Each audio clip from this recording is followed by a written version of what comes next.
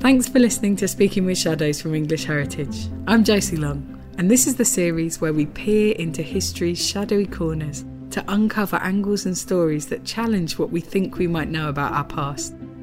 Today, I'm lifting the lid on wartime secrets here at Audley End House in Essex, then known as Station 43. Today, we will hear of the heroes who came to British shores from Poland to play a vital role in Allied victory in the Second World War, but they didn't share in its spoils. Many put their lives on the line for their country in incredible feats of bravery. The training and tasks they undertook tested the very limits of human capacity and mental endurance. It's a very narrow path that you tread when you're at war. You know, the small mistake can be fatal. The Poles said to him, all we want to do is to get back and do something to help our homeland. They trained as elite Special Forces soldiers in top secret locations across Britain and Europe. These were officers who volunteered to go above and beyond and were chosen for their excellence and their skills. Most of them who were here were almost bespoke agents. They were answering a call back from Poland saying, send us someone who can do photography and micro-engraving and can speak Russian and Ukrainian. Who were the Polish heroes of Station 43? And why were they kept secret for so long? So we're just outside Saffron Walden in Essex. This is really something. I've just walked through the main gate and immediately you're in this expansive, beautifully kept estate. Suddenly you're on these sweeping lawns with this beautiful water feature, and then in front of me is Audley End itself, and it's such an impressive and beautiful building. And it's here that I'm about to meet Dr. Peter Moore, who's the Curator of Collections and Interiors. I'm really glad to have you here because this looks like such a big place. It really feels like you could get lost here. Believe it or not, it was actually originally about 3 times the size of what you see today. 3 times the size? Yeah, so there would have been a huge outer court stretching from the front door all the way across this lawn towards the River Cam. That's astonishing. Well, in its heyday, when it was first built, it was one of the greatest houses of early 17th century England, and this is when James I was on the throne. And Thomas Howard, the first Earl of Suffolk, who built Audley End, he was the King's treasurer, and he inherited this site essentially and rebuilt the house on this absolutely monumental scale, the kind of scale that you'd expect for a royal palace. And then over the 18th century and the 19th century, it was improved and altered by various members of the family. So we're talking about the Braybrook lords here, and it was lived in by the descendants of that family until the Second World War.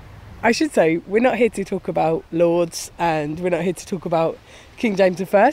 We're here to see something entirely different, really. What is it that you're going to show me today? Well, if we just stop here for a second, this memorial urn in front of us provides a bit of a clue. Well, it wasn't placed here until 1983, but you might want to have a look at the inscription to get an idea of what it commemorates. Between 1942 and 1944, Polish members of the Special Operations Executive trained in this house for missions in their homeland. This memorial commemorates the achievements of those who parachuted into enemy-occupied Poland and gave their lives for the freedom of this and their own country. Wow, yeah, that's a story, isn't it? Audley End played a really important role in World War II, especially for the Polish people and also for Anglo-Polish relationships. So, during the war, Audley End was known as Station 43. It was a specialist training school for the Polish section of the Special Operations Executive, or the SOE. And how did they come to choose this place for something so important and so covert? Well, the SOE was set up by Winston Churchill in 1940 for espionage, sabotage and subversion in enemy-occupied countries, and they needed places to train these SOE agents. So Audley End was absolutely perfect. Huge grounds around it, nestled in the countryside. It was a perfect setting, really, to train these people. After Lord Braybrook died in March 1941, that's when Audley End was acquired for war use. The interiors in the house were boarded over, artworks and furniture were put into storage, electricity was installed, and it became part of an international training programme for elite soldiers. And firstly, it was occupied by the British soldiers from the local area, but by June 1941 it was being used by SOE as a holding station for agents who were about to be sent out into the field, and these were mostly Dutch, Belgian and Danish agents. What about the Polish soldiers? What were they doing here? So between 1942 and 1944, 527 Polish army soldiers completed the training course here for the Chikachemni, which is what they were known as, and that loosely translates as the silent unseen. The silent unseen. Yeah. Oh, that's cool. It's quite cool, isn't yeah. it? Well, this referenced the fact that soldiers would disappear overnight from their units to volunteer for the Special Operations Service, and their modus operandi was to appear silently where they were least expected, play havoc with the enemy, and then disappear from where they came, unnoticed and unseen. So it's kind of like the equivalent of the British SAS, you could say. I also feel like it's the opposite of how I live my life. No, it's not something I can do. I've got a loud voice, noisy and a clumsy and presence. seen. Yeah, noisy and seen. That would be my military unit. How come there were these Polish soldiers, especially in this kind of elite, unusual regiment? How did they come to be here? Yeah, that's a really good question, and maybe we should start with the wider context. So during the Second World War, Poland was divided into different territories, and that meant that the government had to go into exile, first in France and then in Britain. And the nation being partitioned meant that Polish people were subject to both ethnic cleansing of the Nazi regime and imprisonment and persecution by the Soviets. And when the Germans took hold of Poland completely in June 1941, millions were killed. It was absolutely horrific. And the Polish government in exile formed a resistance movement made up from many different organisations and activities who were operating in Poland. And this became known as the Polish Home Army, or the AK, you'll hear it more commonly called. And the government exiled in Britain ran these resistance operations from afar, but someone had to relay messages and carry information to and from its secret delegation in Poland. And that's what required specialist covert operatives, who were those trained and briefed from here in Britain at places like Audley End. So how did those soldiers get from Poland to Audley End? In most cases, it wasn't straightforward at all. At the fall of Poland, it was possible for some Poles to escape via Romania and the Balkans to France, but when France also fell, they again had to escape to England. And even this wasn't an easy passage. You'd think that getting from France to England wouldn't be too problematic, but some people had to take boats to other nations completely in the opposite direction on long, circuitous and arduous routes just to get here safely. So then when people did get to England, was it the case that Polish citizens were sort of gravitating towards finding the government in exile? Yeah, well, ending up in England, I think it was natural that displaced Polish citizens might wish to support their exiled government and the resistance movement in any way that they could, often. Some of these soldiers were selected for the training scheme we're talking about today. Once they'd been selected for the programme, what kind of things were they being trained for here? Essentially, to be dropped by parachute at night into Poland, then rendezvous with local operations, evade capture, crucially, and then provide a range of intelligence back to the UK. So this was incredibly dangerous work. Many of these officers had already escaped capture or imprisonment, and as we've already heard, had to flee Poland in the first case, which it's almost a superhuman endurance that was needed, both physically and mentally, to have gone through that already before then embarking on these missions. What do you think motivated them to take on this incredibly dangerous role? Well, these men, and crucially one woman, Elżbieta Zawadzka, What a legend. Yeah, she's a phenomenal character. They all did this to serve their country, and there were 316 in total who were dropped into Poland. 103 were either killed in combat or executed by the Gestapo, and another 9 were murdered by the communist regime in Poland after the war. Can you tell me a bit more about how the Polish contributed to the Allied victory? They played an absolutely crucial role in the Allied war effort. 145 Polish pilots fought in the Battle of Britain. And by 1944 there was even a separate Polish Air Force. The intelligence network played such a vital role in the war effort. It's astonishing, I think, to know that 48% of all of the intelligence reports received by the British Secret Service came from Polish operatives. Wow! Half of everything! Yeah, it's amazing, and I don't think many people really recognise that. We've all heard of the Enigma code, right? And they were absolutely vital in unravelling that code, which, as we know, was used by the German military. Their intelligence was crucial to the location and destruction of V1 and V2 rocket facilities. They even captured a failed V2 rocket and smuggled vital parts back to Britain for analysis. So in all these different areas of intelligence, we couldn't have really done without them. It's a relatively small group of people making such a huge difference to global events. I'm so curious to find out more about what happened here at Audley End. Well, let's go into the house and we can meet Denise, who's a research volunteer who's been doing an incredible amount of work on researching this area for us recently.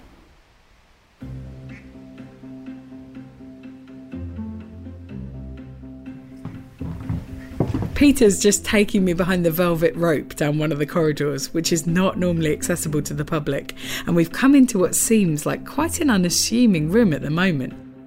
But this used to be the briefing room, and we know this in part because on the wall there's quite a large fragment of a schedule that looks like it's been hurriedly torn down. And I'm very lucky because I'm here with Denise Hall, who's a research volunteer at Audley End.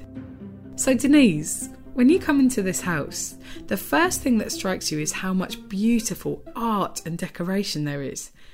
But this wasn't what the Polish soldiers would have experienced when they were here, is it? Absolutely not, no. It would have been more like a barracks for them. When they came here, the whole house had been changed and it was boarded up in many places. Areas were sectioned off, the woodwork, the plasterwork, panelling all over it. So it was completely different and they had no idea what a beautiful place it was. Wow, so the whole house was having this double life at that time. Absolutely, yeah. What about the landscape and the gardens? How was that used? Well, outside they had an assault course. They had areas where they had a tank and they would blow things up there. They had a shooting range. They had to cross the river. So Alan Mack that's his English name, Alphonse Makowiak, was one of the people here who was in charge of their hand-to-hand fighting and their physical skills. He firmly believed that their physical fitness would save their lives. So he worked them very hard. And also, I think one of the lovely things about the grounds is that it provided recreation, because these guys were under immense pressure, emotional and psychological and physical, and they needed to let off steam. Yeah. So there are wonderful photographs of them out there having sports days. So what's really exciting is you've got a lot of photos here that allow us to kind of put this modern space into that context. It must have felt like a very big time in the lives of these people. Yeah, absolutely. And not just a big time, but a time when they are fighting for their country. And they're so proud of their country. They want to do anything they can to get back there, to support the underground army. And most of them who were here were almost bespoke agents. They were answering a call back from Poland saying, send us someone who can do photography and micro-engraving and can speak Russian and Ukrainian. Wow, so they had to order up the right person. Yeah. This was their finishing school. So there's this lovely phrase that it's the high school of falsehood. And I just think that is so great. Absolutely wonderful. So this is a school with a curriculum unlike none other, hand-to-hand fighting, sabotage, explosion. I mean, there's a basic course for everybody in that they all have to know Morse code. A lot of them did radio work because couriers and radio communications people were the chief requests that were coming in. So they had to have those skills. So out on East Park, they would be practicing with their S-phones and their radios, and then they would be coming back in the house, checking on their codes and ciphers, making sure they could do those. And one of the things that went on in these rooms was the learning of your legend. So every person had a pseudonym, or more than one pseudonym. Oh, I see. And a code name. Peter mentioned to me that there was one woman in particular who was a part of this group. Could you tell me a bit more about her? Are you talking about Elżbieta Zawacka? Yes, I think so. Ah, my goodness. She's a very exciting lady. She's the only woman to have parachuted back into Poland and therefore can be classed, in my mind, as one of the Cichociemni. But she would have been a Cichociemna. Feminine. Nice, okay. Elżbieta's code name, she was sometimes called Selma. She had multiple personalities, British, German, Russian, and her common code name was Zo. Zedo. Do we know if Elżbieta actually trained here? We know that she flew out on the 9th of September with 2 agents that I can categorically say were here at Audley End. There were other females, so if she was here, I think she would have been billeted with them, members of the First Aid Nursing Yeomanry, often called fannies. Everybody laughs at that, don't they? I'm sorry, I'm a child. Yeah, you have to. But I would love to think that Elżbieta was here.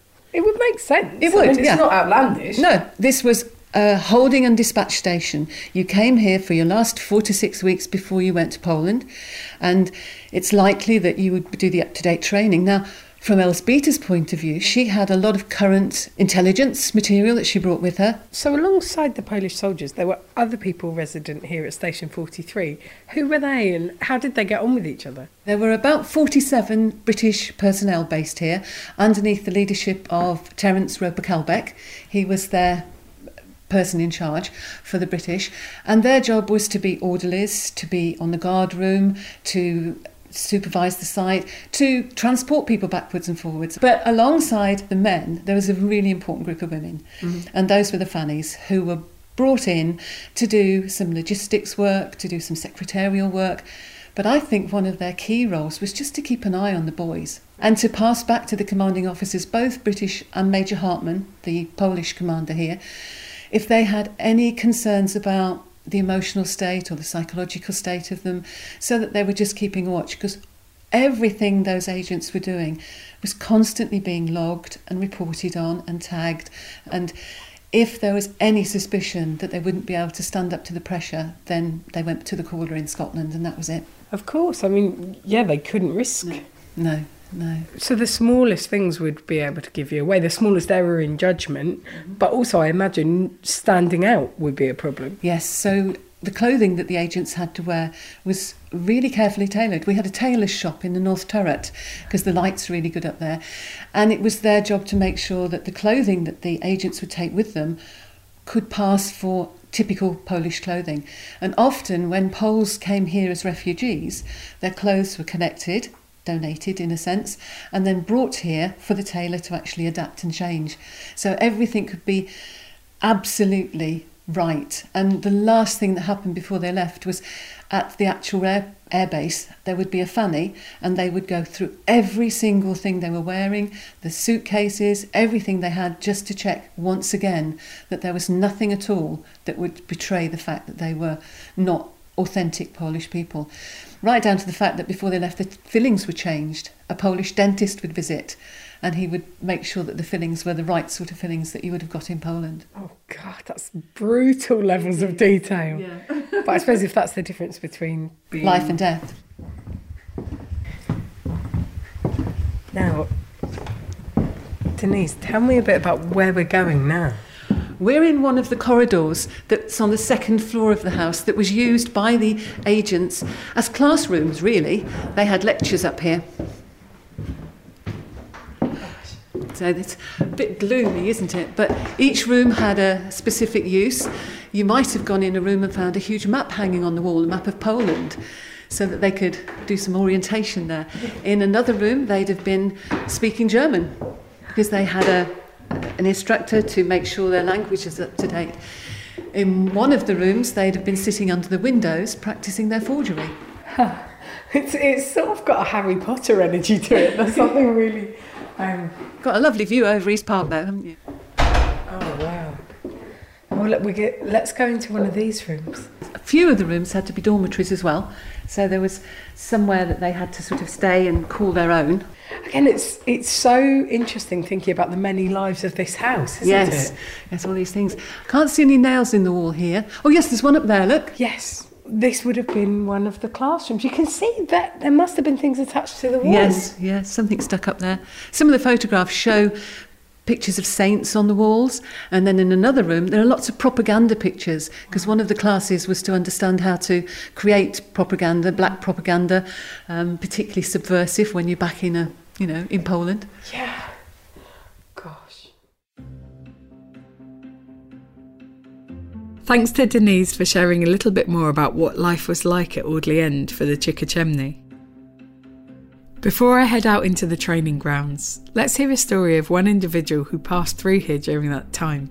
Antoni Nosek served in the Cichocemni and was awarded the Polish Cross of Valour 4 times. He also received the King's Medal for Courage in the cause of freedom and the Gold Cross of Merit with swords for deeds of bravery and valour. An incredible list of accolades for a highly skilled but humble man who passed away in 2007. His daughter Danusha told us his story.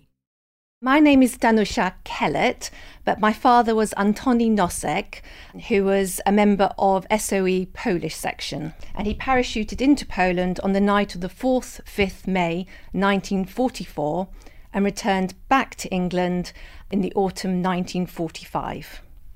His experiences during the war came out in dribs and drabs, so we always knew Dad was a soldier, because in fact he was a professional soldier before the war, but he never really discussed the Cichocemne aspect. That perhaps came out in the 80s, we think. Dad was very modest, really, about his achievements and what he did. So for us, it was perfectly normal. Everybody's dad did this, didn't they? None of them, if you met the Cichocemne, they were very, very modest, polite men. They weren't full of themselves. You would never have known what they had done, really. But they had a very strong bond for life. They were very, very good friends. My father was involved in the September campaign, so he was in the artillery helping the infantry when the Germans surrounded Lwów. But then the Russians came, and so there was the capitulation of Lwów. And part of the conditions of the capitulation was that the Polish officers had to get together and come to a certain place where they would be given passes to return to their homes. My father's commanding officer said, well, I know the Russians from the 1920 and I don't trust them, and I recommend that you don't go there. And my father respected this older man and decided that he would not go either. That was one area where his life was saved, because all those officers were taken to Katyn and shot. So my father realised that it was actually, after that, it's a very narrow path that you tread when you're at war. The small mistake can be fatal. And then they escaped from Poland. There was sort of a bit of a black market in escaping, because so many people were escaping. But they made it through the mountains into Hungary, where they were arrested by the police. And they were taken to Budapest and interred in the citadel there. They were then segregated and sent to an internment camp on the river Danube, where they stayed for a few weeks. But in January 1940, the river froze, and so they could walk across and escape back into Budapest. And then with the help of the Polish mission, they managed to get to Yugoslavia, and from Yugoslavia they took a ship to Marseille, and then they joined the French troops. And then we had the retreat, so he went to La Rochelle and then was put on an English boat and sailed to Plymouth, and from there the Polish forces were taken up to Scotland for training.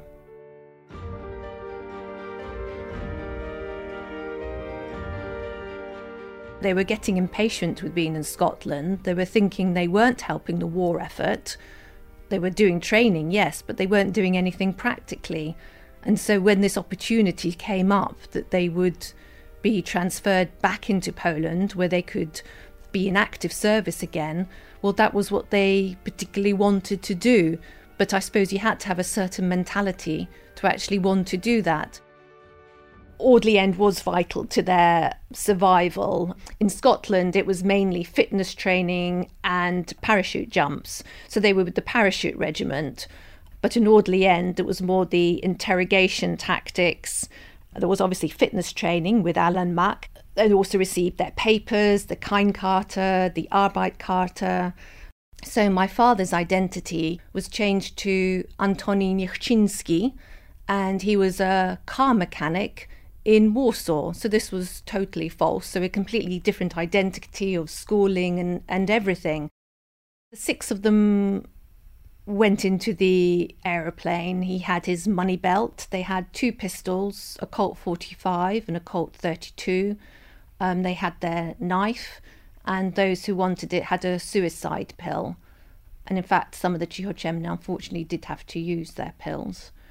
And they also had either whiskey or cognac they could choose. And it was a long flight, several hours. But then they had to, jump out of the aeroplane as quickly as possible. So it was like action stations, and then the light went green and it was go, and one after the other had to quickly jump out so that they weren't scattered, because that would have made it very dangerous for themselves and for others. And they were quickly picked up by the local home army, given food. Down to the flight itself, when my father actually landed, I think that was a very moving moment for him. He dropped into a softly ploughed field and he saw the aeroplane, moving away. And there he was on his own, and it was a new chapter of his life. They had to wait until they were picked up by a courier, which was always a lady. And she would search them, make sure that they didn't have anything on them that could be linked to England. My father arrived in Warsaw a day before the uprising. He was caught in a roundup of the civilian population, and they were all put on a train. But weirdly, the train actually stopped at one of the stations outside of Warsaw. And so what my father did was when the guards weren't looking, he quickly got out of the train and then pretended to look into it, like he was really interested who was in the train. And so the guards shooed him away, and that's how he escaped. His training would have taught him to keep his cool and then, have the ability to escape rather than ending up probably in a concentration camp. What a remarkable man. Anthony set up a skeleton artillery division towards the end of 1944 and continued to train partisan units in ambush and tactics before being promoted to captain. After further capture and interrogation by the Russians in 1945, Anthony was released and escaped Poland.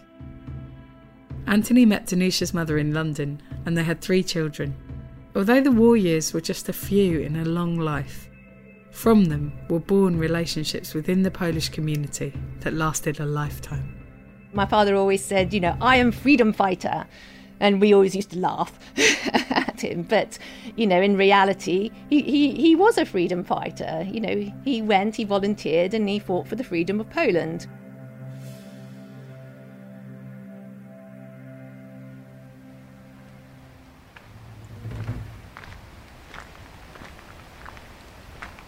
In a little corner of the grounds by the river is the Elysian Garden.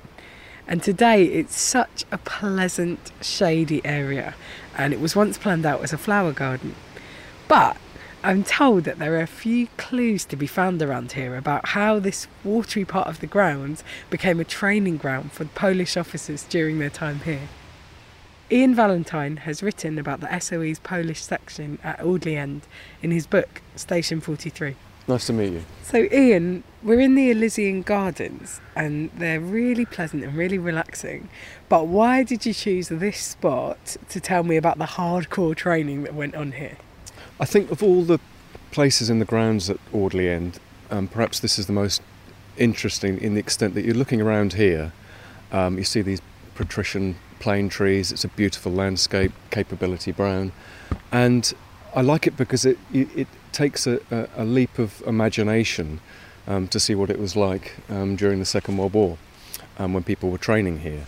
During World War II, there was a fuselage of a bomber down here and also a Valentine tank, which the SOE used to train up service folk for operations in occupied Poland. The training here between 1942 and 1944, first of all, it comprised the underground warfare course, which had various syllabus, and once candidates passed that, they went on to the briefing course. Yeah, I can imagine that sort of training would be gruelling. So the underground warfare course, it comprised quite a lot of facets which had to be passed. Yeah. I do have a couple of reports from the National Archives. Oh, wow. Which gives part of the syllabus. These reports were done in 1944. They're very succinct. They give whether a candidate had passed or failed. Just looking at it, you can see there's at least 15, 16 areas of training that a candidate had to do, and these included physical training, fieldcraft, close combat, weapon training, explosives and demolitions. Assassination, breaking and entering. It's so funny too that they're learning these things that, you know, you would hope in peacetime to always avoid, and yet they're having to build these skills as well. I've heard the name Alan Mack mentioned by a couple of the people I've talked to. Can you tell me a bit more about him, because he sounds like such a character? Alan Mack was a very interesting individual. He was small, slight, but strong, and you could tell that he was the person to do the physical training here. He also taught weapons training as well. So he served previously before coming here as a training instructor, and I think he had 14 medals by the time that he finished his wartime career. Wow. He expected to go on operations because he had all the facets, but Colonel Hartman, who was the commandant at Station 43 at the time, said, "I'm afraid, Alan, that you can't go on active duties because you're far too valuable here to train up the rest of the candidates." So I'm looking out over the river, and whilst there is a bit of algae in it, you can imagine it being a very pleasant place at different points of the history of the building. But this is where people had to crawl through and clamber across. Beyond the waterfall, I think there was a rope swing which Alan devised that went across the river. There was a tank down here which they used for communication as well. A lot of the physical work would have been running as well around the estate, so not just in the Elysium Gardens. It was obviously under the guise of as much secrecy as possible. The British contingent here did have an input with the training, which often took part outside the grounds, and Alan did one of them himself, which was he had to raid one of the local post offices. And he did so. He had this great ruse that he would dress up as a woman to do it, so he could move around less obtrusively, as it were, than what he thought. The postmaster of the post office was informed about this activity a half an hour before. Alan went to the post office, held up the counter with a pistol, and he had to have a stamp to take back to Audley House to prove that he'd undertaken the job. So there were all these sort of strange, irregular warfare activities to prove that a candidate could do a huge array of different activities. And so what did the locals think was going on here? Yeah, I've thought about this a lot, because a lot of people said that the locals wouldn't have known anything, but I'm sure in such a small community during the Second World War, soldiers with different accents, I think they would have had an inkling that the Audley End was being used for some military purposes. So what do you think people's motivations were deep down for undergoing this? I think they would have volunteered because the Poles would have seen exactly what was happening in occupied Europe and in their country. And they really wanted to get back there and do as much as they can to splinter the German war machine, because all their families were there and they hadn't heard about their families, what was happening to them. It was always in their minds, and I remember my father was in the Air Training Corps during the war, and he had a flight with a Polish pilot in a Domini, but the Poles said to him, all we want to do is to get back and do something to help our homeland.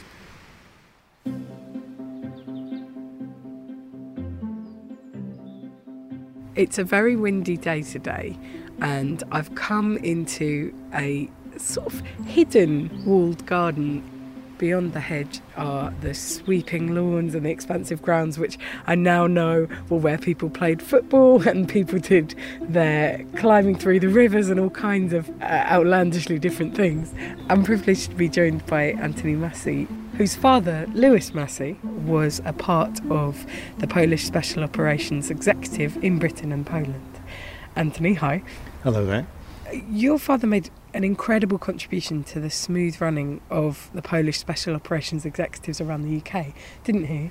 Yes, he did, and he was very well placed to do that because although he was British, he was born in this country, he was actually half Polish by birth. His mother, my grandmother, was Polish, and he was brought up in Poland between the First and the Second World Wars. And he and my grandparents only left Poland when the Germans invaded at the beginning of September 1939, and so they came here as refugees, if you will. He was the liaison officer, the person who represented SOE to the Polish government in exile in London and the Polish military authorities who ran the resistance in Poland, and who then could pass on their concerns and their information back to SOE. And how did he get recruited? It wasn't a job you could apply for, even within the army. He was already in the army, in the artillery, but just as an ordinary gunner, the equivalent of a private soldier. And he'd done his basic training on Salisbury Plain, learning how to fire big guns. And then they were about to send his unit to Burma, of all places, so about as far away from Poland as you could possibly wish. And literally his unit were forming up and marching off to the docks to get on a troop ship to sail off to the Far East. And he was told, not you, Massey, and he was left behind. And he was put on guard duty for several weeks, and then he went for an interview with a major who he knew vaguely from before the war. And as he said to me, the interview was so oblique, so obscure, he had no idea what the man was talking about. There was talk of working in a requisition stately home, turned out to be Audley End, among other places, of using his languages, which the army had previously ignored, so that was a good thing, and maybe using codes, which he found a bit baffling. And then he was asked what he thought about parachuting. And he said, well, if he had a choice, which he realised in the army in wartime he didn't, he'd be happy to stay on the ground, but, he'd do what he was told. Yeah. And then sometime later, he was told to go to an office in Baker Street in London, the headquarters of the Inter-Services Research Bureau. And he was then given a pass for the Inter-Services Research Bureau, told he'd now joined the organisation, filled in various forms, but he wasn't told what it was or what it did. Then he was taken into another office with a colonel and some other officers and told that the Inter-Services Research Bureau, which he'd never heard of, was the cover name for Special Operations Executive, SOE, which he'd also never heard of. It's so covert, it's layers upon layers. Exactly. But that he would now be working with the Polish government in exile in London and the Polish military authorities in London and helping the AK, the Polish resistance, back in Poland. And he'd heard of all of them. And that was the outfit he'd actually come to join. So he would have been through the same training as everybody here at Audley End? Yes. One of the first things he did as a new recruit to SOE was to do the complete course that all the resistance fighters did, because they made all the British officers who were running the organisation do the course, both so that they could go into the field themselves if necessary at any point, they'd be up to speed, but also so they'd know what they were asking other people to do, as it were. So he did commando training in Arisaig the Western Highlands of Scotland. He did parachute training in Manchester at Ringway, now Manchester Airport. He did code skills. He came to Audley End. He did the whole thing. Later went back to all these places accompanying recruits, Polish recruits, so he could both be their mentor and someone they could talk to in Polish about their whole experience, and also be one of the people assessing them and seeing if they were really the kind of material that was needed. Was your father celebrated and decorated for his work? Like, what kind of a life did he live after the war? Oh, a very quiet one, and celebrated and decorated absolutely not. Didn't get any medals and didn't seek them. He never thought he'd done anything particularly interesting, actually. He didn't talk about it very much. He talked about it to us in the family all the time.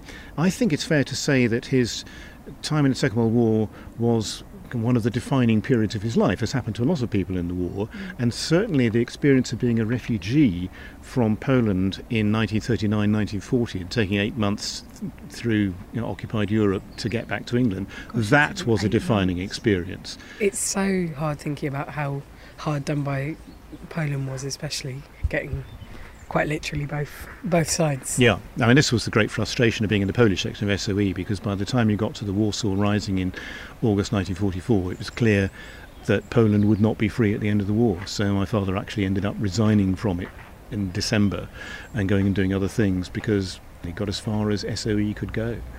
And so did your father ever return back to Poland after the war? Yes, he did. He left the army and joined the Foreign Office, and he was one of the first 2 diplomats to go back into Poland in 1945 to reopen the embassy. So he worked there for a number of years, and he was also the interpreter on the first British diplomatic mission to visit Auschwitz. His parents, my grandparents, who had lived and worked in Poland, actually briefly returned to the same house which survived the war in Western Poland, and my grandfather resumed his job at the university there until the communists decided that they didn't really want a prominent Anglo-Polish family living in Western Poland and working in the university. So he was sacked from the university, and we definitively came back to England in the mid-1950s, my father likewise. It's so sort of hard to hear about big things just completely shifting the course of somebody's life so many times. Did people stay in touch after the war? Yes, they did. A lot of the Poles, precisely because they'd been fighting for a free Poland, couldn't go home. And so they settled all over the world. One of my father's close friends from SOE went to America and then to New Zealand. Others stayed in Britain, but they had a particular bond with this. Well, as well, it wasn't something that they could just share with anyone. Exactly. So how did he see himself in terms of his identity? Did he always see himself as having that dual identity? Yes, very much so. I mean, he was a British citizen. He never had Polish citizenship, especially once Poland became communist. That would have been out of the question. But he spanned 2 countries and 2 cultures and belonged in both. I asked him which language he thought in. And he said, well, depends, but he certainly thought in Polish as well as in English. And to the end of his life, and he died aged 101, he was doing crossword puzzles in English or Polish, depending on which newspaper he was reading. Oh, wow.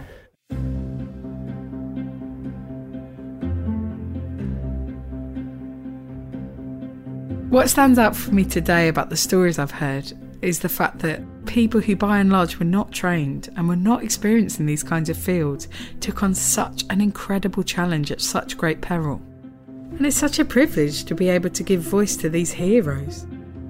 When you think about the number of people who were parachuted in and who actually made it out again, it's so stunning to think of ordinary people doing such extraordinary things during that time. There's so much of this experience that was so unusual and involved the suspension of normality, so you can really see how it was so formative for people. 2021 marked 80 years since the first parachutists were dropped into occupied Poland. Each year, an annual ceremony of remembrance takes place at Audley End. And thanks to people like Danusha and Anthony, their father's stories will be shared and remembered for centuries to come. That's also one of the reasons the team here at English Heritage are working on an ambitious oral history project to capture the memories of the families of former Chickachemni and of other people who have memories of Audley End from the 1940s. You can find out more on these stories by going to the website english-heritage.org.uk/speakingwithshadows and visit Audley End yourself to follow the story of the Polish Special Operations Executive here.